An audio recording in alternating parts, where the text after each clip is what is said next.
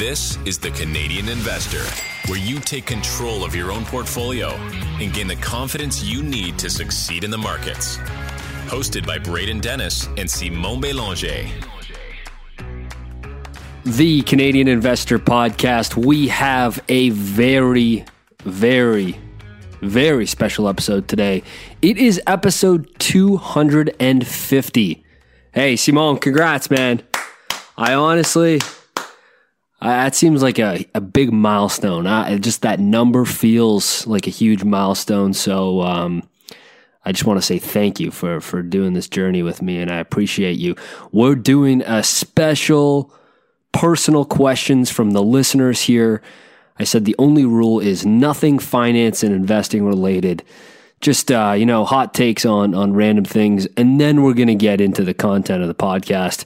We're talking about some creepy stuff coming out from ChatGPT and Bing and the continued war on search. I have a segment called Don't Cuck the Zuck, which, is I strongly believe in. And then we're going to talk about some results from good old Canadian Tire, Airbnb, and Restaurant Brands International. Some Canadian iconic brands in that mix. Simon, let's kick it off here first. I have a question from Cal Hallett.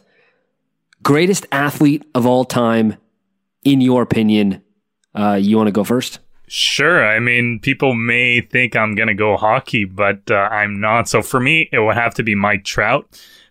He's not the most, well-known athlete, I think in part because the Los Angeles Angels have really sucked over the last decade, despite him being pretty much the best player in the world from... Statistically, just an alien. Yeah. Yes. I like. By the way, I'm on board for this pick. I like it. Yeah, and basically, for those who know baseball, know this, but his first year was, an average player year. I think it was a partial year, and then the second year, he just became essentially the best player in baseball, and he has been for the past 10 years. What's amazing about Mike Trout is that he's not just a home run hitter. He hits for power. He gets on base. He does not strike out a lot, and he's fast as well. He can steal some bases, and he plays some really good defense. And in baseball, you'll usually measure the value with WAR, which is wins above replacement, so how much better than they are versus a average player. And he's currently 37 on the all-time list at 82.4 according to Baseball Reference here, one of the big stats site, and he's only 31. He probably won't reach the top 5, but you can make definitely a pretty strong case that he'll crack the top 10 as long as he stays healthy. So in the recent years, he's been having some health issues, staying on the field a little bit. But even despite that, last year he only played he missed a third of the games, and he still finished 20th in the league in terms of WAR out of 1,500 ranked players, which is just crazy when you think about it. So even despite the injuries, he's still one of the top players in the league. If he plays a full season, he'll probably be considered to be an MVP once more. He's won it several times in his career and probably should have won it a few more times. And the last reason why I think he's the greatest athlete of all time is he looks like a guy that would do well in any sport that he would do. Like, as long as he's built like a truck. I know. This guy's a fridge. But he's also so quick and mobile. It's insane. I know. So that's why. He'd be a good running back, honestly. Yeah, exactly. Like, I'm sure if you learn hockey early on as a child, probably be in the NHL. He's one of those freaks of nature, I would say. I like the pick. And for those who are listening on the pod today, I sound very congested, and that's because I am. I don't think I've had allergies quite like this in a long time, or maybe caught something on the plane. I'm back in Canada now. I feel fine though. I'm feeling good. So the show goes on, but yeah, I sound a little congested, so I apologize for that. My team sports, I think it's Gretzky. I mean, yeah, sure, call it Canadian podcast bias, but he's just a true statistical outlier, more so than any other major sports league on the planet. For individual domination, for me, it is Tiger Woods. The man had won 25% of every professional golf tournament he entered from when he started his career all the way till 2014, which when most people would define as his prime. He won his first Masters by 12 shots, the US Open by 15 shots. Most PGA events are around 144 golfers, plus or minus. So that gives you a 0.69% chance of winning in that field. In the 2001 Masters, Simone, was a Vegas favorite at 40% chance of winning the tournament. It's unbelievable. He's won 88 golf tournaments, 15 majors. You just wonder, without the off-course controversy and the injuries, I personally would have think he'd already smash 100 career wins by now.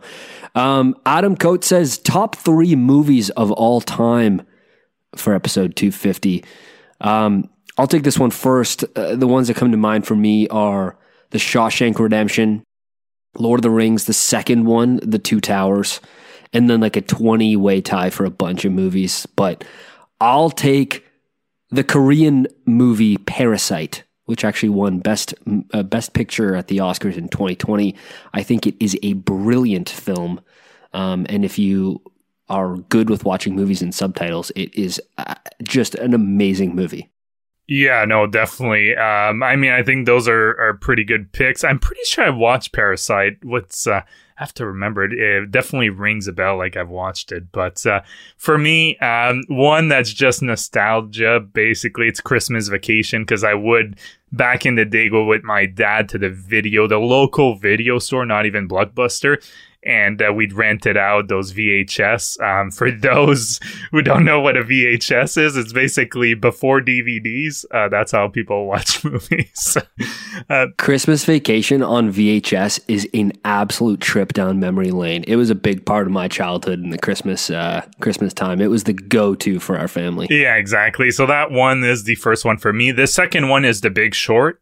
Obviously, it's finance related or investing when it looks at the housing market and the bubble, what happened in the States. But I think it's so well done, that movie, and just the way they portray what happened. And even though there's kind of some humor in it, it just brings home the point that a lot of regular people got, really hurt by it. And at the end of the day, those who actually caused the financial meltdown didn't really see that many repercussions. So I think they did a really good job. I'd rewatch that movie over and over. And the last one is The Matrix, because that was just kind of blew my mind. I must have been a teenager, I think, when I saw it. So just the concept there was pretty crazy. Yeah.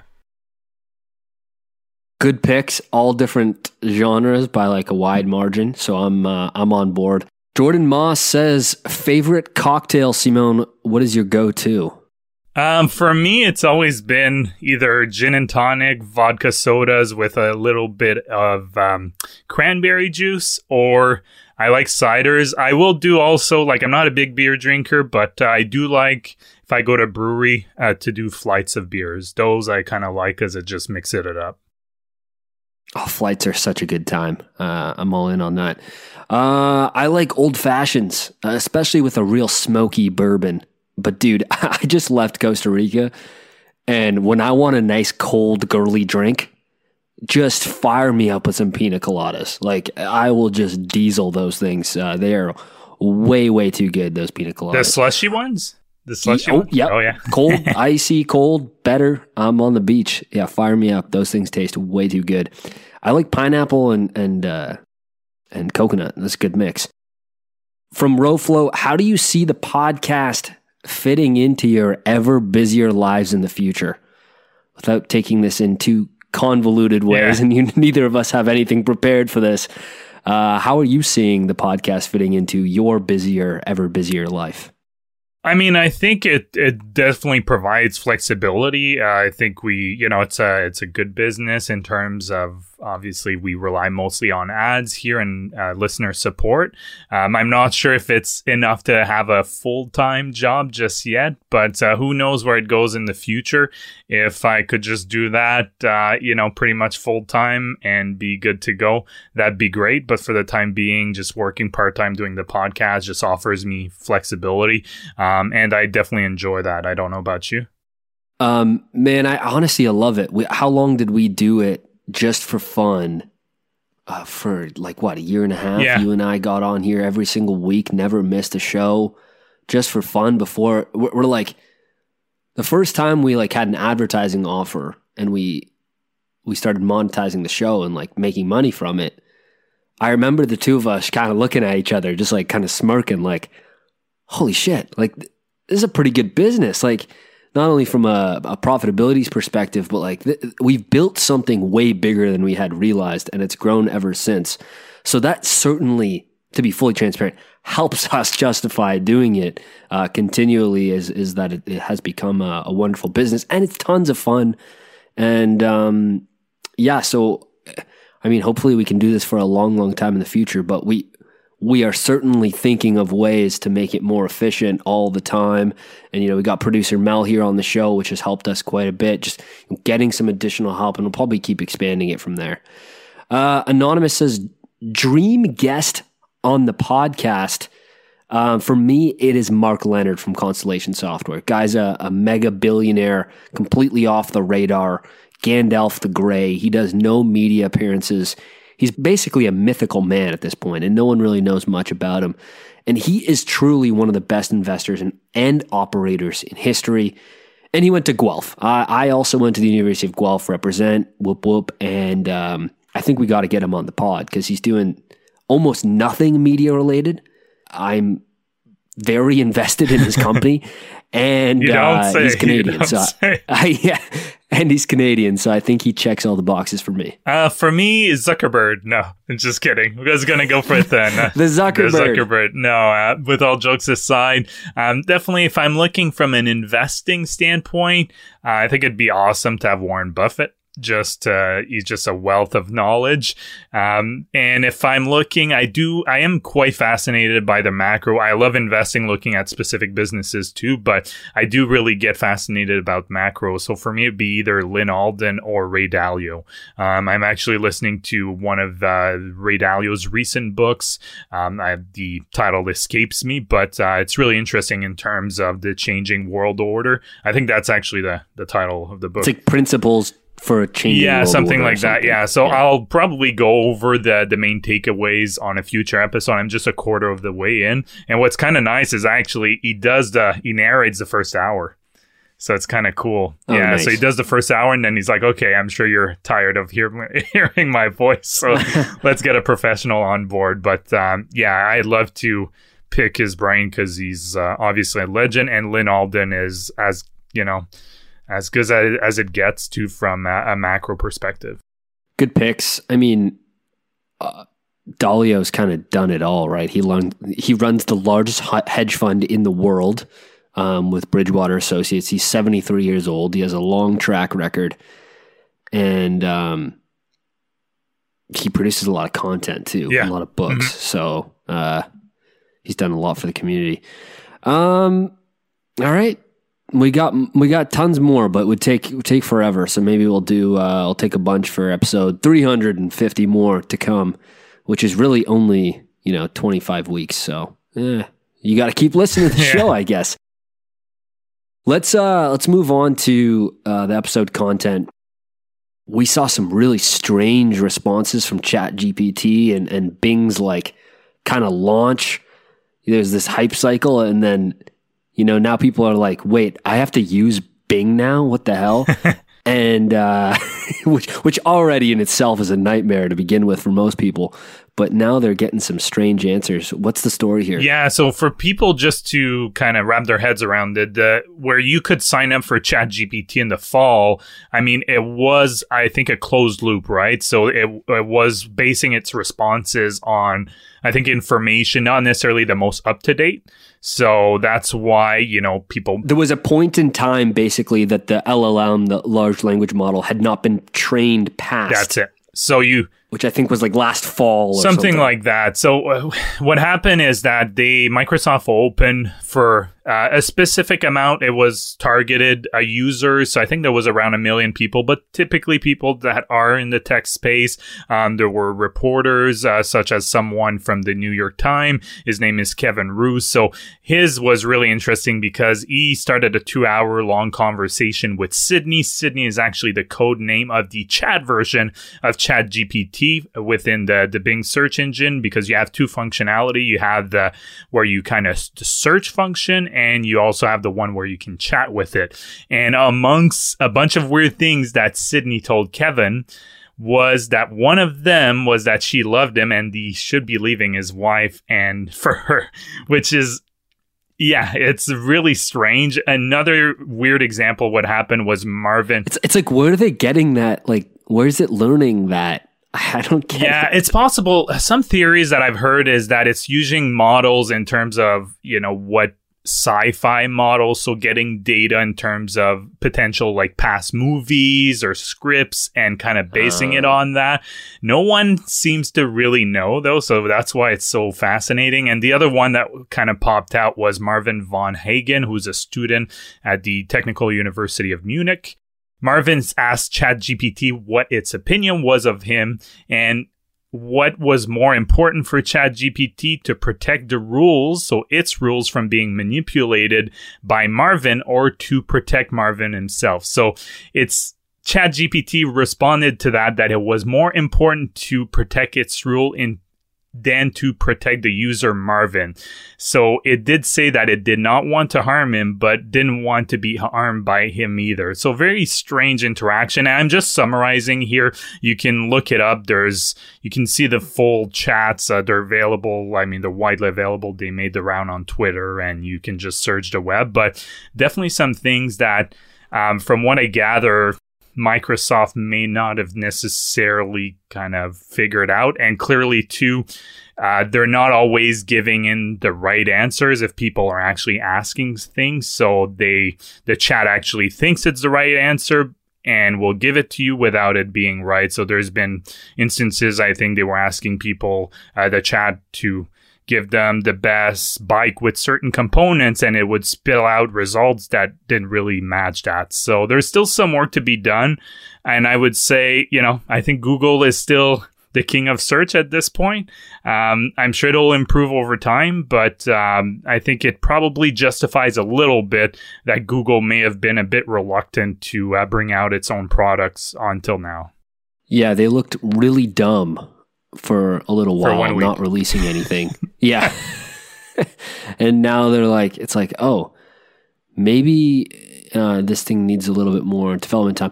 But as an entrepreneur, I am very bullish on the fact that Satya Nadella, in Microsoft size, is willing to break things, is willing to launch and break things. Like that's the scrappiness you'd hope in an entrepreneur. And I think Toby, the Shopify CEO, I think I mentioned this on the pod, but he tweeted saying Satya Nadella is the best non-founder CEO in tech because he acts like a founder. He takes risks and he's willing to build stuff and break stuff. Usually you don't find that from non-founder leaders. So there's pros and cons overall. And also has a long-term vision. I think that's what tends to, that's right.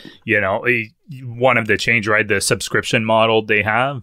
Well, that didn't happen overnight, right? It's not like you say, okay, we're doing this, that you'll see in the results. It's something that can take several years to actually see the benefits from it. And if you have a CEO or management that just focus on the short term, they wouldn't go ahead with that kind of initiative.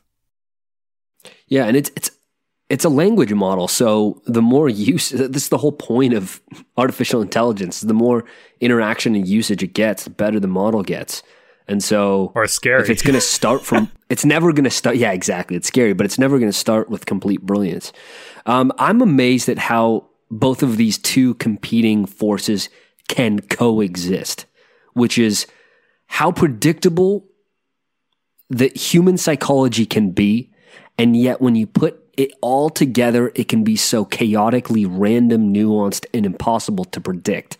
And what I mean by, predictable with human psychology is how predictable our little peanut brains are in every new technology that follows the exact same rhyming adoption curve for technology. And it's basically called the Gartner hype cycle.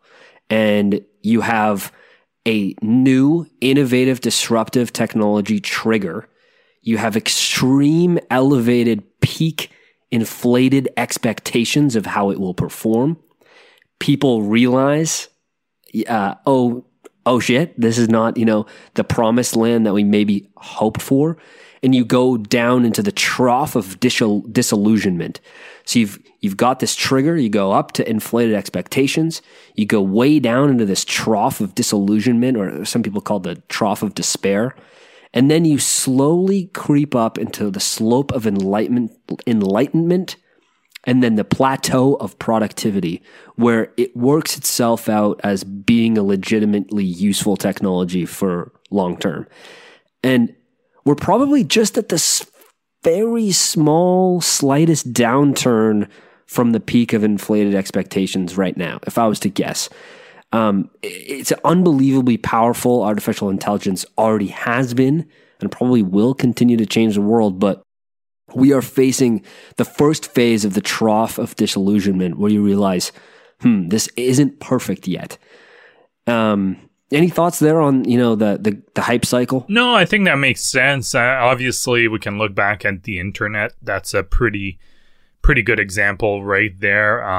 Even, cryptocurrencies or blockchain. I think I'm still really bullish on it, but I think we saw that there was some pretty big hype cycle, and there's actually a lot of infrastructure that still needs to be done. And that was the case a year or 2 years ago. It still is the case now. And then same kind of thing with AI, or even, we think about EVs now, they're a bit everywhere. But when Tesla started, I don't know, like about a decade ago now, roughly, I can't remember. I wasn't like that into investing at that point, but I'm sure there was a lot. 2003, I think it was founded, but it was nobody for a long time. Yeah, that's right. So, I think the mid 2010s, I would say you started getting a bit more hype on electric vehicles. And obviously we saw the peak of that, 2-3 years ago? And it's still progressing quite well, but are we going to be at the plateau? No, we're not. I don't know what the numbers are, but I would say 95% of vehicles are probably still gas powered on the roads, 90%, something like that. Not sure what the figures are, but you're bringing out a point that's like you have these inflated expectation, the trough of disillusionment, and then somewhere between the slope of enlightenment and the plateau of productivity is where the technology really thrives and finds its product market fit. Another note, it seems to be the GPT model, it seems to be very woke. I've seen countless examples of it be very politically biased, and it's notoriously biased to the left, which has been a criticism of technology companies for, God knows how long. And we don't do politics on the show. It's like Thanksgiving dinner here on the Canadian Investor Podcast. No politics, no religion, but no matter which way you lean, I hope most of us can agree that these platforms should aim to be politically unbiased. And especially when we're talking about search. Yeah. Right? Like searching for information, people trying to find information and to be biased. Like that's the last place you want political bias, in my opinion. Or at least having some, information on, the guidelines or the rules that are used with the AI. So if you want to have one that's more right-leaning, left-leaning, that's fine, but be upfront to the user so the user actually knows that, their answers might be kind of tweaked towards a certain type of thinking and so on. But I agree with search, you probably want it to be, kind of indifferent and, not, agnostic when it comes to that. But I would say at least have some disclaimer and transparency about the rules that are put, because that's what it is, right? It's the rules that are inserted in it. And it could go both way, right? Another company could have it more right-leaning, and the user may not realize that. So I totally agree with you. I think just transparency is important there. And it's different when you're talking to an AI chatbot versus performing a Google search and seeing a result that comes up that is from Fox News versus CNN. The user should be familiar with the kind of biases that exist with these mainstream media companies, but not when it's just a chat bot replying. Like there's no Fox News banner on the top of it, right? So this is where things need to get sorted out, because I don't care where you sit politically. I really don't. I just hope that we can agree that it shouldn't be leaning one way or another, hopefully. And it's, you can tell the AI to like, hey, write me a poem, write me at how a 10-year-old might, or how Bugs Bunny might write this poem. It's really quite fun. And it's impossible to tell what's real or fake with these screenshots, but I saw that Bing's beta was refusing to say some joke in the way that Dave Chappelle would, saying that Dave Chappelle's comedy is hateful and divisive, and the jokes are not inclusive of everyone. And it's like, I don't remember what it was, maybe 2020, they tried to cancel Dave Chappelle for his stand-up special that came out on Netflix. And honestly, I love how Netflix stood their ground. They're like, we're not taking this down for the woke mob. These are jokes. They're supposed to be jokes, and entertaining. If you don't like it, don't watch it. But if the AI language model is leaning one way or another with content online and learning from tabloids, which are very click-driven and clickbaity, which is the problem with search as well. This is not, this is a problem everywhere. But anyways, I don't know which one it is or how it's learning.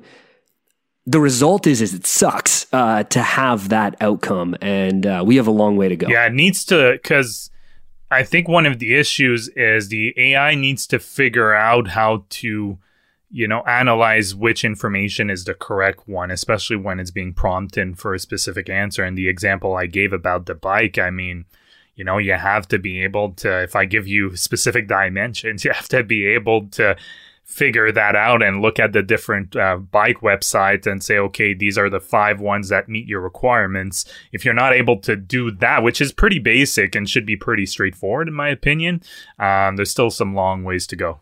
Yeah, and maybe they monetize it and it's just like, hey, like there's this site, this is a paid ad, but there's this site that'll help you sort this out, because that's how search works today. Yeah. As and it'll be stated that it's an ad, I'm sure.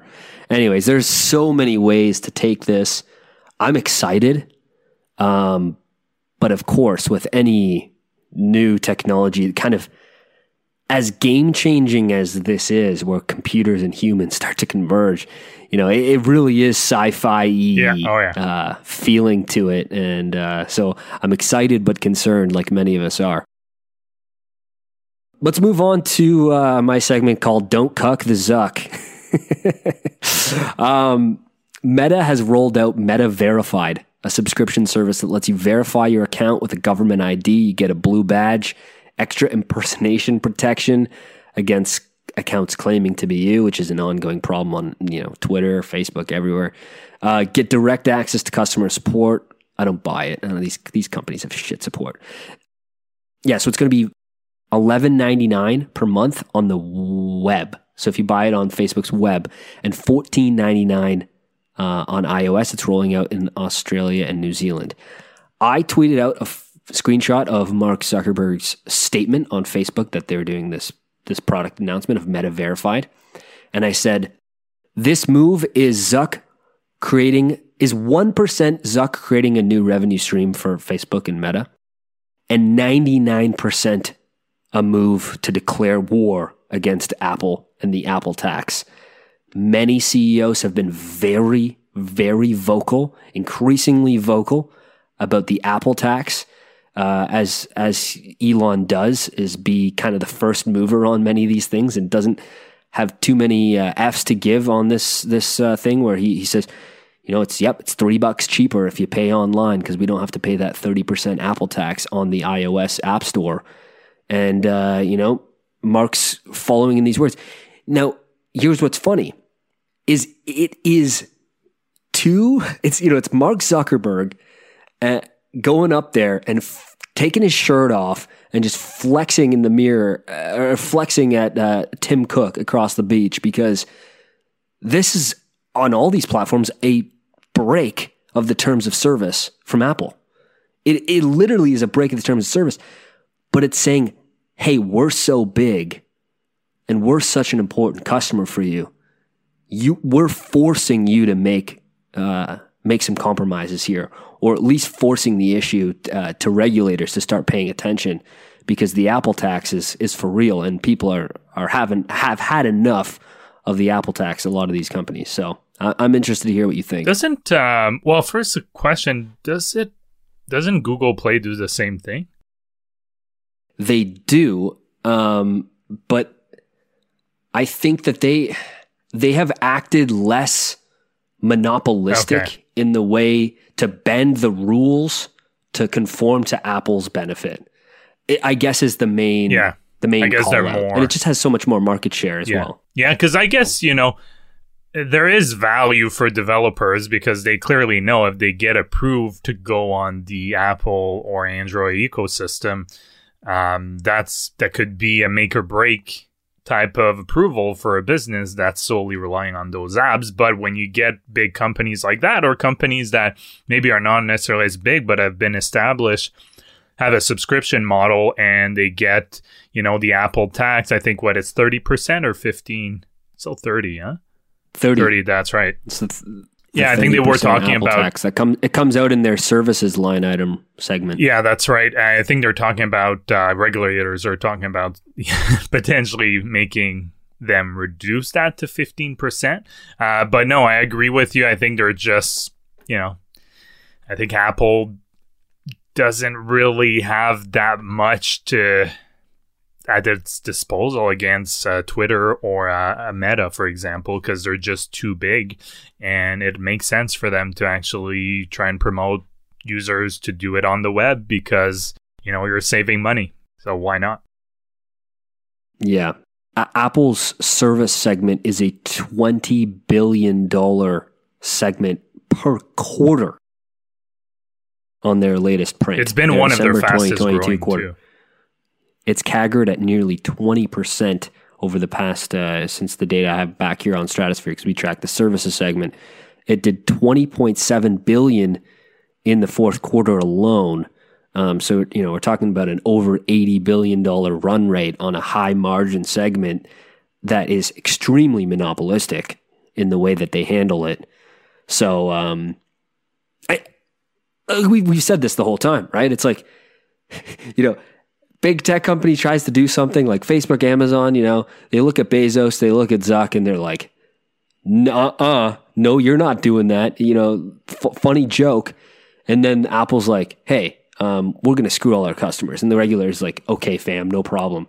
And that has existed for quite some time now. And I think people are, these executives, these CEOs, Daniel Ek, the Spotify CEO, the Swedish guy, he said the exact same thing countless times now, because that's a company that lives in iOS, right? Like Spotify, like their business is basically an iOS app for the most part. Yeah, I'm not sure if they provide a discount, but I remember them years ago trying to get their users to sign up on the web. Like they were one of the first ones to try and get users to do that, because clearly, Netflix too. That's right. So they were some of the first ones, and people might think, oh well, they're still getting the same amount of money if you're thinking about Meta, because they're essentially making it 30% cheaper. But for some people, it might be the make or break, right? They may not want to pay $15 a month, but they'll be willing to pay, $12 a month. So at the end of the day, if they can get more subscriptions because of that, even though their take rate for each is the same, it's worth it for them. Yep. It's just so funny watching.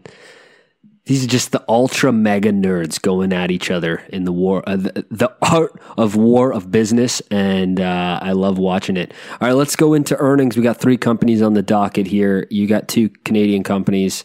I got Airbnb. Let's roll with it. Yeah, let's do it. So first one, I think you alluded to it, Restaurant Brands International, Q4 and full year here. So for those not aware, they own Tim Hortons, Burger King, Popeyes, and Firehouse Subs. So first thing is first here, RBI announced that Joshua Kobza will become the new CEO effective March 1st, 2020. 2023 as part of their succession plan. He's been with the company for a while. He was the chief technology officer from 2018 to 2019 and the COO, so the chief operating officer, from 2019 until now.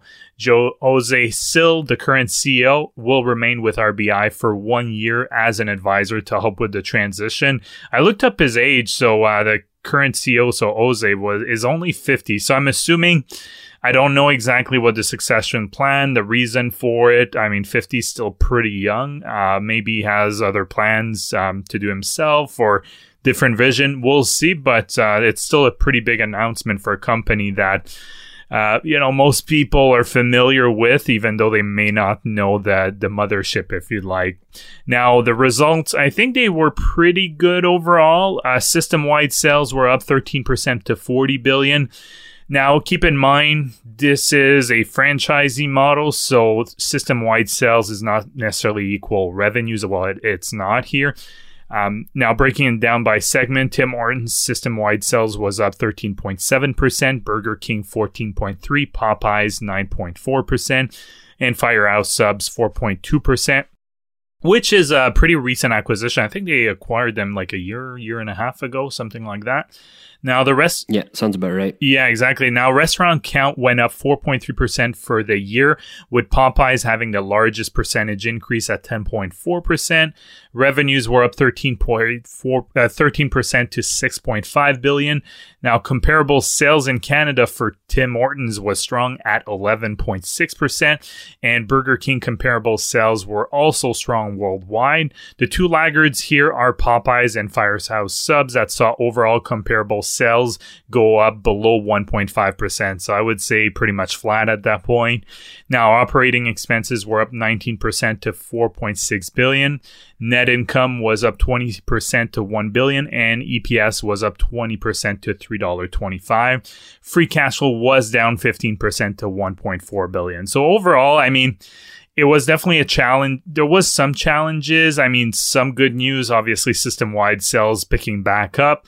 I think, with COVID being the rear view mirror, I think for the most part, it should have helped their sales. So not too surprising from that standpoint, because, I think for the most part, 2022, we saw some lockdowns early in the year, but most of the year it was kind of clean slate compared to 2021. So it was expected, but clearly their expenses are definitely creeping up.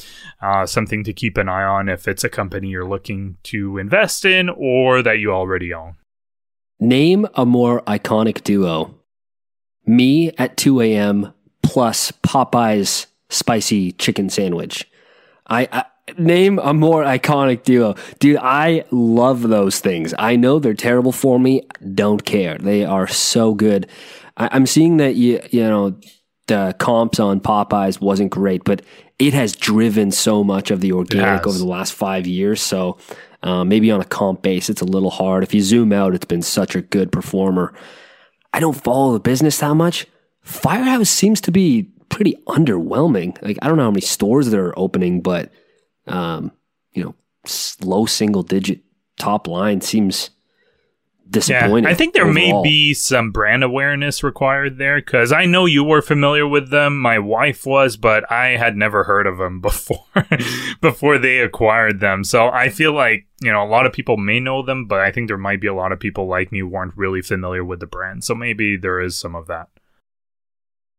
I have only gotten it one time, and I have to say, I enjoyed it. It tasted amazing. It's just a good sub. It's a big hearty sub, but it took forever. It took so long, dude. Like, if I'm stopping in for a sub, I don't want to wait there 25 minutes starving on the road. I'm trying to get somewhere for you to make me a sub. Like, that's just not in the cards. And I never went back. Maybe that was just one bad experience, but I kid you not, I sat there hungry. It said, "Come hungry." We feed firemen. Come hungry, stay hungry. Okay, I'm as hungry as a fireman. I'm ready to go. And I waited like 25 minutes for my sub. It tasted amazing, but ain't nobody got time for that. Good breakdown. I mean, Timmy's and Burger King seem to still be bright spots, and even Popeyes for that matter. Let's talk about Airbnb.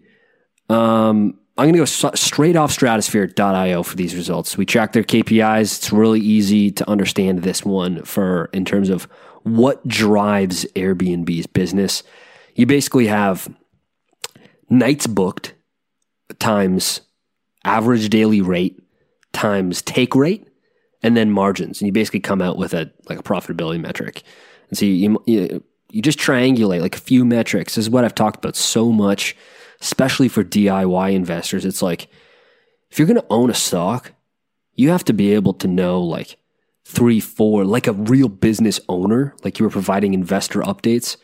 What are the metrics that matter for you? And for Airbnb, it's pretty easy to follow. So it's also a fun one to follow here on the pod because it's great.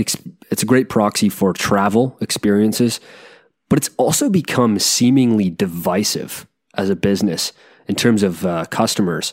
It's really establishing, in my opinion, its product market fit where hotels and Airbnbs coexist with different use cases. And you and I have been predicting that from the start. So this is me patting us on the shoulder. Looking full year 2022, nights and experiences grew 31%. By the way, this report like shocked Wall Street. I don't know how much. Let me see. Stock popped like nearly 20% on their news. So to give you an idea of how much this was liked, gross bookings swelled 35% full year. Average daily rate finished the year at $165 USD a night on average. It finished Q4 at 152. So 150.8. So 153 bucks USD on average to stay in an Airbnb if you were to aggregate all of the rates on the platform. For context, in 2019, pre-pandemic, this number was only $112. So you went from 112 to 152 in this fourth quarter. It's quite the jump, and it shows how much hosts are charging on Airbnb. You include the cleaning fee and like all that other stuff, and boy, it ain't cheap. Take rate was up a few percentage points to 13.3%. For context, that's higher than Expedia at around 12%. And the result is that the top line revenue grew at 40% year over year and 75% from its pre-pandemic top line revenue numbers. And this is kind of the knock on the product, is there's a divergence in growth rates between revenue and nights booked. It's not massive, but it's, 10 odd percent. And I guess that's the knock. It's like, you ask me to clean up, put out the garbage, do all the dishes, paint one of the walls. What else? Like, fix the dishwasher. Yeah. So like I have to do like replace some of the cabinets, like, put in a new hot water heater by the time I leave this Airbnb. And then they still charge me a fee for all that. The result is this business has turned into an absolute profit generating machine out of nowhere, generating $3.4 billion in free cash flow for the year. Employee count was down 5%. I read this from the call transcript. Brian Chesky called out that employee count was down 5% and revenues were up 35% in the year. It's almost like Brian Chesky, the CEO and one of the co-founders, he knew that this was going to be the hot trend for shareholders to deliver that number. And I do think Brian Chesky might be putting himself in an elite class here of founder-led CEOs. So many of them that we all know, and I think Brian Chesky is securing himself there. The way these guys, Brian, Nathan, Joe, the original three founders, carved out this entire asset class from zero is insane to me. I'll leave this with, what is the future of Airbnb? I think it's continued ownership of where their product is best suited. Longer term stays. These one-off, two-nighter stays. Hotels are just so much better. I don't have to paint the third wall and do all that crap. And it's just so much better from a logistics standpoint to stay in a hotel for those smaller stays.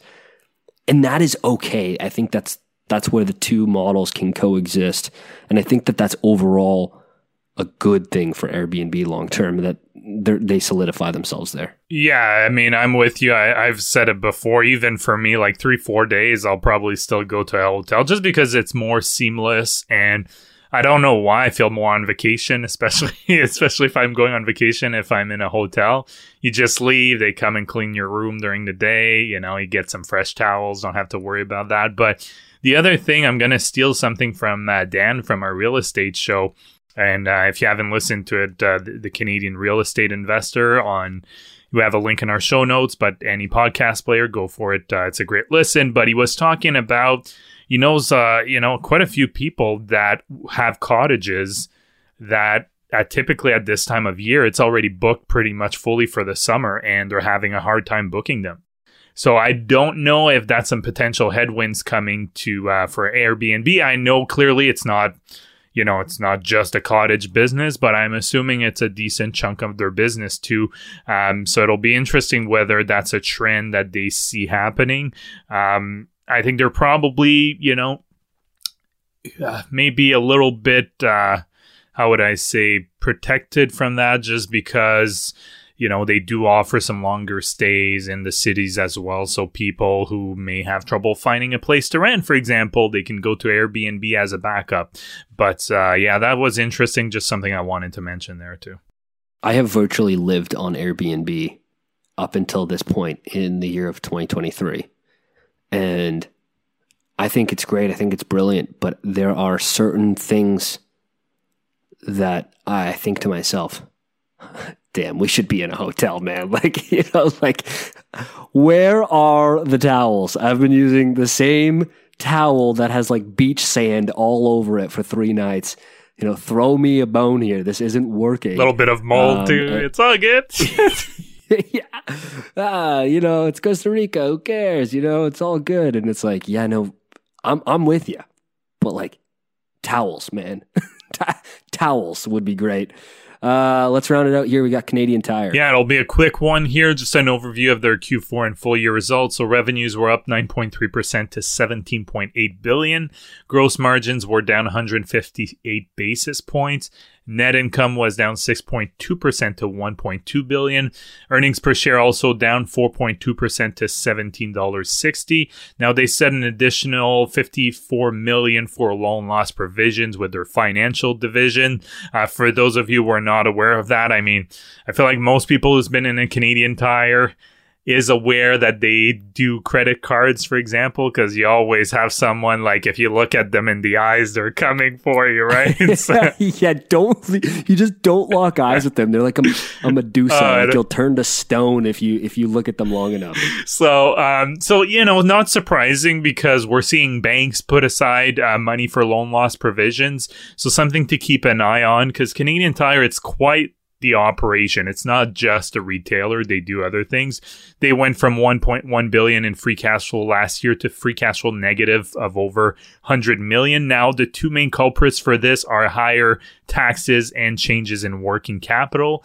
And in November, they said that they will increase their announced repurchase program for another 500 to 700 million in shares. So they would increase their share buyback program by that amount. So all in all, I think it's a decent year for Canadian Tire. I've definitely been impressed for the past 3 years, especially how they rebounded from early on in the pandemic and some of the issues they were having. For example, the click and collect was just a disaster with them for the first couple months. But it seems like they got things on track, and I've used their website in the past year, and it's definitely been better than the experience I had early in the pandemic. I remember you and I recording the pod, and you're like, dude, I'm trying to buy something from Canadian Tire. Oh, yeah. They just won't take my money. They're not set up for this whatsoever. I have the money to give you, and you are not accepting the money. So your business is a zero. Short it to the ground right now. My money was good for Home Depot, though. They took my money. Oh, they took your money and then some. They released earnings today too as well. A little 10% dividend hike. I'm still not seeing any commentary on the call about how good it smells in there, but the stock is down big time. Huh? It's down like almost 7%. Yeah, I think I just saw the headlines. I think they the guidance was a bit light. Guidance, I think, yeah. So not surprising. I mean, consumers probably pulling back a little bit overall. Yeah. That seems to be the trend that we're seeing now. Retailers are kind of issuing kind of lukewarm kind of guidance. It seems to be more the rule than the exception now, so not overly surprising. I'm sure it'll still be a solid year, but probably not growing like it had been growing the past couple of years. If I'm seeing the number, Home Depot is looking like one of the most attractive I've seen it in years right now. Yeah, it's looking... I've always thought it was a pretty overvalued stock, but it feels reasonably fair for a market-defining category leader here. You're getting paid 2.5% a year to own the dividend too. Yeah. Not bad. Yeah, I mean, without having looked at what they actually said and their year-end results. We're talking from straight. From just literally a glance at it. Literally a glance. Thanks for listening to the pod today, folks. We really appreciate you tuning in. Episode 250 is wrapped up. Wow, man. That's literally 250 hours of you and I getting on here. And not to mention all the hours we put in behind the scenes. We are on the version 4 of our Google Doc that, once because there's so many images and so much text on here, at about page 450, our documents just literally won't load. Like it breaks. Yeah. Like Google's like, nah, this is too big, bro. So we're on the 4th version. So we've done like literally thousands of pages of research for the pod. And I hope that people enjoy it. I really do. Yeah, no, it's been a great adventure. I'll just say that. I mean, we're probably 235 episodes more than I thought we'd do. But no, I mean, it's fair enough. No, I mean, early on, and that's a good, maybe just finish on that, just a good sign of encouragement for people, whatever it is, whether it's podcast or something else, especially if you're creating content or even if you're starting a business. Early on, it may seem like you're doing it for no one, like for us, for no one in terms of the podcast. We literally had, 50 people per episode? Yeah. Half of it was family and friends, probably.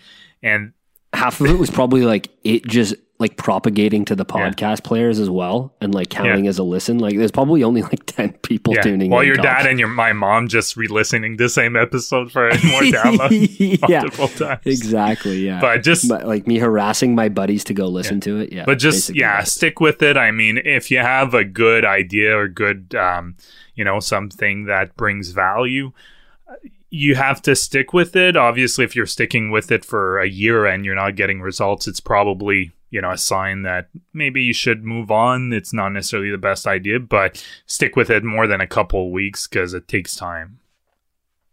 And you got to enjoy it. Yeah. If you and I weren't, we wouldn't have made it a year and a half with no financial incentive because we never thought that it was going to be a financial incentive for us to do this. We never once... I personally never thought that ever. I'm sure it didn't cross your mind either. So you got to break through with pure passion and determination for the first little while until you see it work. And if it doesn't work, then you move on.